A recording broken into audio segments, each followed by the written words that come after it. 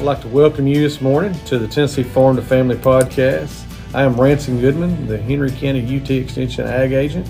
I'm here with Mr. Michael Murphy, the Vice President with Clifty Farm Country Meats, and Miss Stacy Foy, the Henry County 4-H Agent with UT Extension. We're here to talk to you this morning about Tennessee country hams. Michael, I'd like to start with you and just say, how did you and your family get into the country ham business? Well, Ransom, I do appreciate you and Stacy having me here this morning, and I appreciate the opportunity to talk about our industry and our business and family business. And our family got into the country hams when my grandfather, Truman Murphy, actually grew up in the Cottage Grove area just outside of Paris here. Grew up on a farm where country ham was just a way of life. People cured their own meats. They of course, they raised their own hogs. They cured their own meats, and it was out of necessity more than what they wanted or what their taste preferences were. But they did it to preserve meat throughout the wintertime, and so he grew up doing that. As he got older, and he actually only went through school till about the 7th grade, as most people did back then. He had to quit school and go work on the farm, and so not only row crops, but raising hogs and curing hams was just part of his daily life back then. And but as most people did, when the Depression hit, he actually moved off to Detroit to find a job. Got a job with GM and got married and started a family. And realized pretty soon that he wanted to get back to the country. He wanted to get back closer to home. He took a transfer with GM to Murray, Kentucky, just across the state line here, where they owned a stove plant and built ranges. And so he worked there. And opportunity came up here in Paris that the community locker plant became available for sale. Now, locker plants don't exist anymore. That was a business that existed back at that time, 40s, 50s, early 60s. And in this area, even out in the county, there were folks that still didn't have electricity. They didn't have any way to store fresh meat. They came to town once a week and bought their dry goods. But there weren't, we didn't have Walmart and Kroger, and fresh meat wasn't available. You might have a butcher shop that was open a limited amount of time, but most of these folks raised their own animals, so they wanted to process them themselves, and I didn't have anywhere to store them. So they actually rented a locker in a cooler in the locker plant. And so that was the beginning of the country ham business. My granddaddy Truman, he cured 200 hams the first year. They opened the locker plant in 53, cured a couple hundred hams. People back then probably thought he was crazy because everybody cured their own hams. Who's going to buy a ham when you can cure your own? And so by the second year, though, he started in 1954, he started actually curing some for sale. My father went to UT Martin, graduated in 1962, and came back into the locker plant business. By that time, in the early 60s, they were doing more and more country hams, less and less locker plant, because there was more availability of electricity, refrigerators. That was post-war. Appliances were being built. So the locker plant business was kind of fading, just the need for it. And so the country ham business started to grow a little bit. And so that's kind of the beginnings of how our family got into that. Well, that's really neat. That is, absolutely. I love that story. And I remember growing up, a lot of the farms, even when I was young, still had the old smokehouses located on the farms.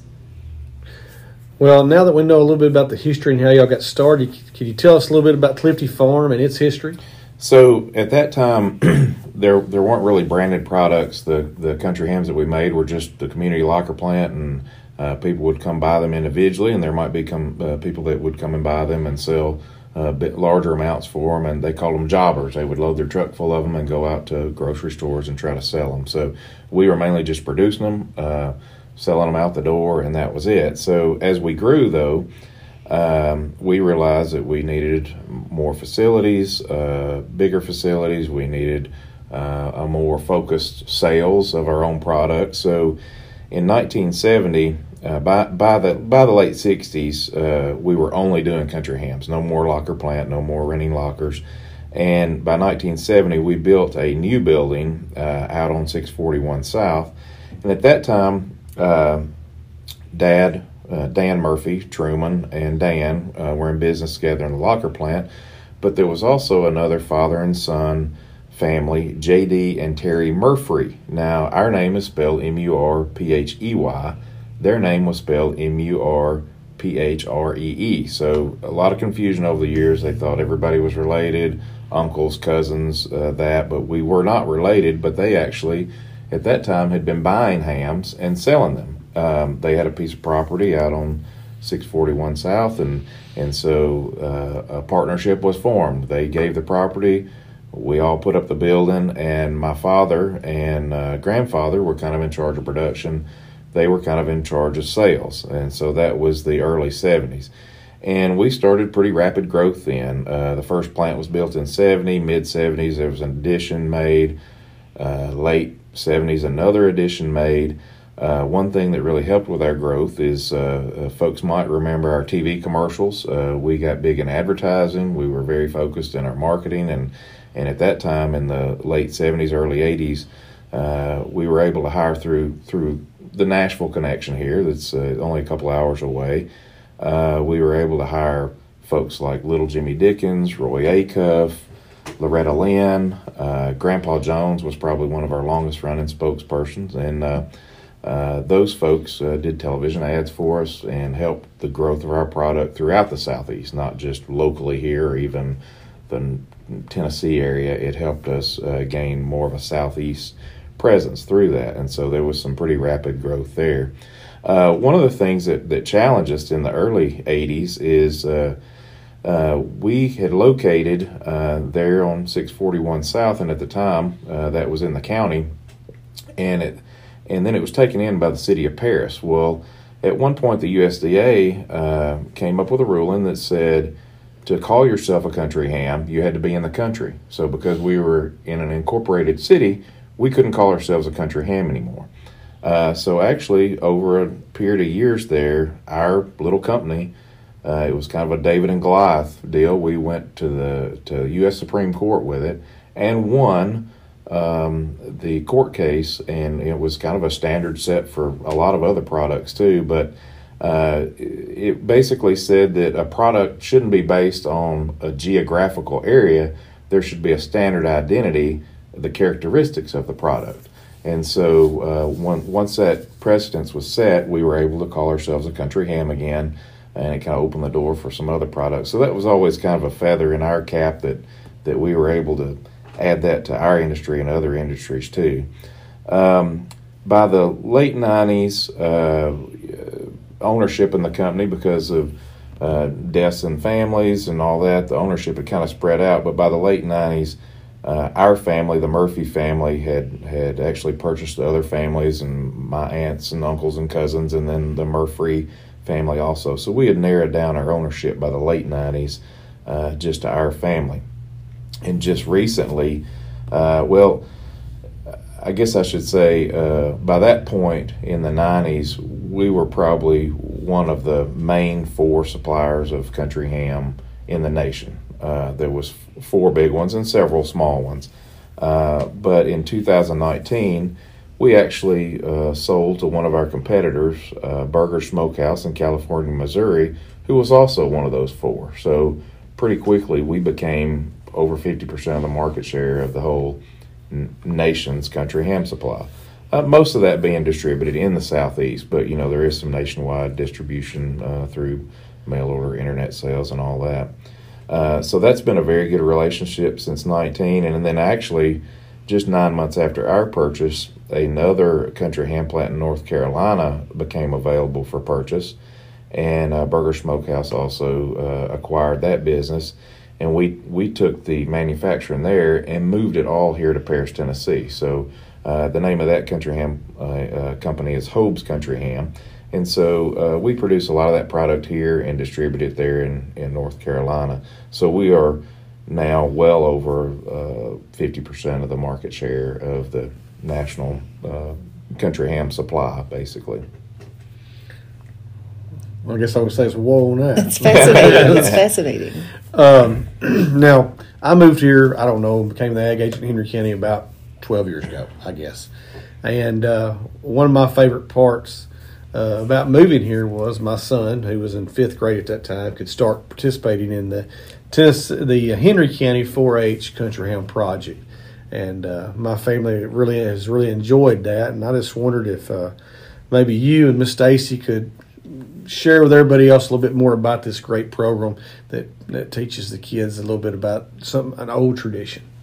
And I don't mind starting here if you. I'm on a roll here, Stacy. So if you well, and I don't mind you starting because you started the program a few months before I got here. So one thing I left out in our history is as Clifty Farm, before the acquisition of Burgers back in the late 80s, we acquired another country ham plant in Scottsville, Kentucky. Here in Paris, we have about 100,000 square feet of controlled temperature processing area and curing area. The plant Kentucky is about 40,000 square feet that we bought in the late 80s, and that is curing only. We don't do any processing there. But in the state of Kentucky, also the extension service there were several smaller country ham plants, and they all got together and kind of formed this country ham project. And so their project is statewide. They have 700 or 800 participants statewide. Of course, it didn't, in the beginning, it wasn't that large, but it has grown that large. And after we had been involved in that project in Kentucky for a couple of years, my dad, Dan, got together with the agent here at the time, Ken Goddard, and then also Jerry Bomer with the Henry County Fair Association, and they thought, this is a great program, a lot of success with it in Kentucky. We need to get this in Tennessee. And so I guess the whole premise behind the project, or the thought, is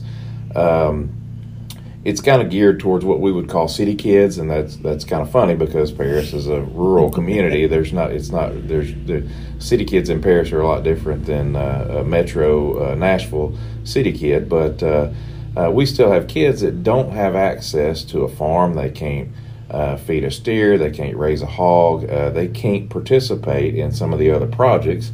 And because we do this project at our facility, anyone can participate in it. Any student can participate.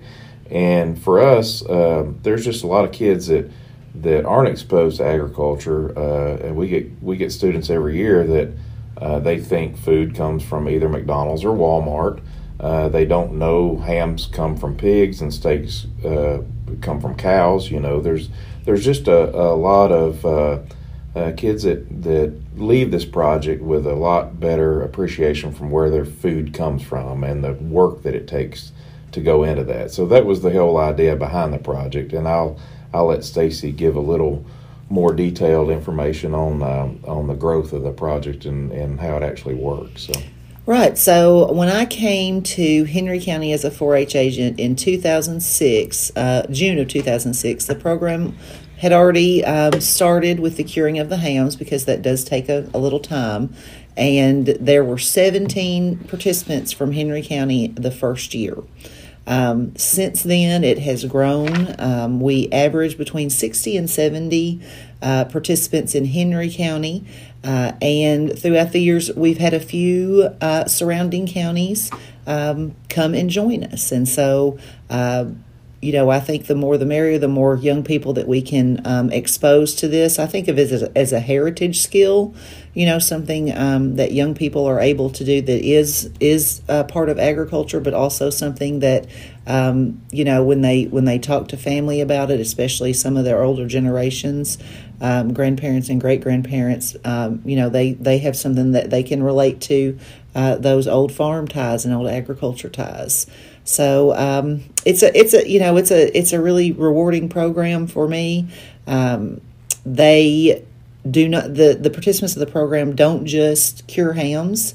They are responsible for presenting a speech each year, and it has evolved to where each year they have a new topic to speak on. And so not only are they learning the process of curing hams themselves, but they're learning about ham pests that people that cure country hams face, and different country hams from around the world, and things like that. So there's a public speaking element, and then there's also a record keeping element. They're required to keep records and answer some questions on the value of their ham and things like that. So they'll get to cure 2 hams through the process. We start usually in February, and it'll take until August to get those hams cured. And then they'll get to take one of their hams home, and then the other one they will, that's their show ham, we like to call it. And so they'll be on display at the fair in August at Henry County for the week of the fair, and then at the end of the fair they are sold at auction. And so it's a wonderful way not only for our young people that are a little bit removed from agriculture and maybe don't have access to a farm to participate in the fair and be involved in agriculture, but it's also a good way to give them a little bit of money from their ham sales, and a lot of our young people will put that money back and save it for really important things like their college education or their first vehicle, or it may go towards their first home, or any number of things that's pretty important. So that's a little rundown of our 4-H program. Well, I know personally, like I said, it's a great project. I've watched my son grow from being terrified to get in front of a group of people and give a speech on anything to be able to get up in front of anyone and talk about anything. And that's to me is just as important as learning about the history and things and how to present. But man, it's a total project, and that's that's what's great about 4-H. What's great about this project, it is a total project. It's not just a hit and run. But now we've talked about kind of the history and different things and what goes on in Henry County. Michael, where do you see the country ham in Tennessee industry at this time currently? Well, the largest part of the country hams are cured and produced in the states of Missouri, Tennessee, Kentucky, and North Carolina, kind of those 4 states mainly. There are some produced in Georgia, Alabama, and Virginia, smaller amounts, but Tennessee is one of the larger suppliers and producers of country ham. We of course are the largest in Tennessee, but there are still some 3rd and 4th generation businesses out there. And just to touch on a few, just like our 3 grand divisions over here in West Tennessee, you've got Tripp Country Ham in Brownsville, Tennessee, and Charlie Tripp owns that business. You've got in Middle Tennessee, you've got Rice's Country Ham. They've been around for years. It's in Mount Juliet, and I believe Ed Rice's daughter, Jenny, probably still runs that business. There's also the Hammery in Murfreesboro, Tennessee, that's owned and run by Bob Woods. And then East Tennessee, one of the more famous country ham and bacon producers over there in Madisonville, Tennessee, is Benton's Country Ham, and Alan Benton is still running that plant over there and producing hams. And so there are still pockets of smaller producers. They may produce in the tens of thousands of hams or less, but there's still these businesses that exist.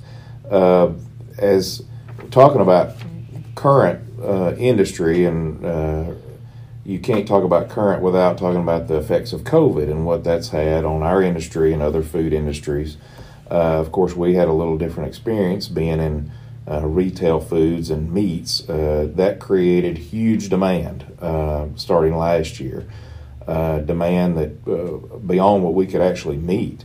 And so for a year and a half, we've had a little different experience with COVID than other businesses had, and some of it's been good. In fact, I joke and call it COVID positives. There's a few COVID positives that we've gotten through our business, and one is just our product category. We're in food, in the food production business, and so we saw a bump in sales definitely over the last year and a half. The second thing is, because of COVID, you had people you had food service venues that basically shut down for a while and still aren't back to 100%. But you had people that returned back to cooking at home, and so buying your grocery choices and your eating habits, we're habitual creatures. So you get in the habit of doing something. And honestly, with Country Ham, we probably have an aging demographic of people that buy our ham and use it. And so we could see a little bit of decline. But when COVID came around, you had more people that stayed at home, that cooked. And so they got back in the habit of cooking country ham and eating country ham. So we had a return of old customers, and we even picked up some new customers, a new generation of folks that started cooking comfort foods and those sort of things. So we've seen an uptick in return customers and return sales, even as COVID has somewhat gone away in our area. We still see a gain in sales from that. And the third thing that's been a positive for us is just out of necessity, we've gained efficiencies in our production. We've looked at ways that we can improve, ways that we can reduce spoilage, ways that we can increase yield. And so these outside conditions, when they change like that, they make you internally look at your business and make the improvements that you probably should have made a long time ago, but you just overlooked because it wasn't a necessity. And so we really have gained some efficiencies in our production due to COVID. Well, that's a that's a lot of information. Well, I'll tell you, to kind of wrap up today, one of the final things we wanted to talk about, just you've talked about COVID and how it's changed, but where do we see the industry trending in the future? So, future challenges, there's always challenges in the future of any business, but as we all know, in any type of ag or food production, we all operate with very low margins. We have somewhat commodity products, whether it's grains, whether it's meats, corn, soybeans, all these things, we are forced to operate at low margins compared to other industries that sell, let's say, automotive or, other items that are high-ticket items that can have a higher margin. So because we're forced at low margins, we have to continue to try to sell more volume. If we've got low margins, we've got to produce as much as we can. Sometimes that's a good thing. Sometimes that can be detrimental. So, like so much in other industries, you see the smaller folks selling to the larger folks. You see smaller farms these days selling to larger farms, and those farms keep getting bigger. You see businesses selling to larger businesses. I think that will continue. There's good and bad to that. The bad is we may lose some of these folks that have cured for 3 and 4 generations. But that's just part of growth and part of moving forward and part of progress, whether we like it or not. So I see that happening as we go on. Probably the market itself will reduce as far as the number of people that produce. Our future challenges, we look at our buy, our make, and our sell, and we will have challenges in each one of those. The buy, right now we're seeing fresh ham ability. We've got availability. We've got some challenges with that due to supply chain, due to labor issues in the packing plants. And so we're not getting exactly what we want all the time as far as the supply of fresh hams. In the make, we're having our own issues with labor and capacities, supply chain, even with equipment, buying new equipment or buying parts for the equipment that we have. And obviously we're seeing this through all agriculture. People can't get tractor parts right now. They can't get the things they need when they need them. So that's definitely a challenge. And then in our sell, for us, the sell's not so much a challenge because there's still high demand. Now that may level off at some point, but freight, shipping, that's a challenge for everyone right now.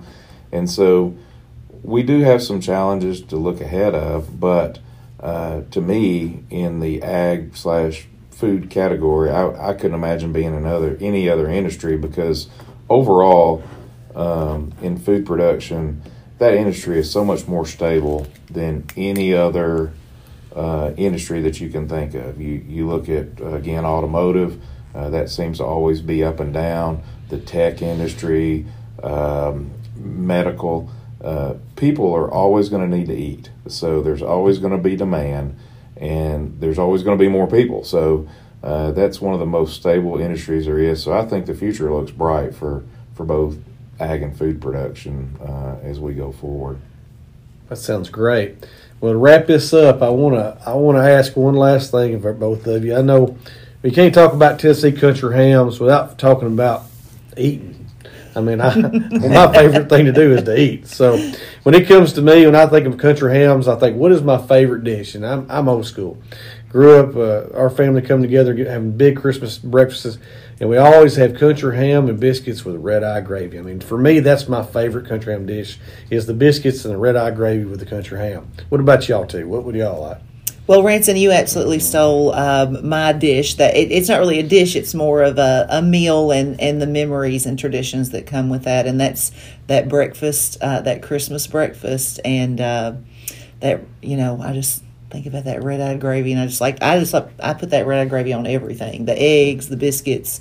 But I love that one. And then there's a country ham dip that I love. It's basically you're going to grind your country ham up and combine that with cream cheese, and then you can just put all the ground mustard on it you want. It's just spicy ground mustard, and it goes deliciously with crackers. It is hard to beat country ham and biscuit and red-eye gravy. That would probably be my favorite. Stacy mentioned country ham dip. My mother actually has a recipe, and it's on our website, www.cliftyfarm.com, no S on farm, but you can find it there in our recipes. But it's her original recipe, and it's a country ham dip that has the country ham pieces, cream cheese, sour cream, sauteed pecans, and it's a warm dip that you serve heated. And it's one of my favorites if you want to go outside the box of your basic country ham breakfast. So you can give a little plug there. You can look that up on our website. So. And I think at one time, if I remember right, on the website or on a pamphlet you once had, y'all had a country ham. It was like cheese and potatoes and country ham, and it was yes, that's there on our website also. And I'd recommend that one too. If you love potatoes and country ham, put those together in one big casserole. You can't beat that dish. That's for sure. And I think that something I didn't know until I learned from Michael and his family. We used to cook country ham at the auction to entice people. Everybody loves the smell of that. But if you're just going to fry your country ham, adding Coke to your skillet, I had never heard of that before, but it really is delicious. And don't overcook your country ham. That's correct. Yeah, we say just a couple minutes on each side. You're basically just heating the product up. Country ham is a lot like Italian prosciutto. It probably could be consumed like it is, but in their country they do that. For us, traditionally, we like to cut it a little thicker and fry it up. For some reason here in the South, we like to fry a lot of things. So country ham is one of those things. And if you'll add a little bit of half Coke, half water to your skillet, the caramel and the sugar from the Coke helps to kind of settle down the salt a little bit and really gives it good flavor. So. Well, I'd like to thank both of you coming today. It was great to learn more about Henry County and the country hams we have here, not just in Tennessee, and the opportunities that our local folks have that many others don't. It's kind of a really neat opportunity, and I'm thankful to be a part of that and be an ag agent here where I could share in all these opportunities.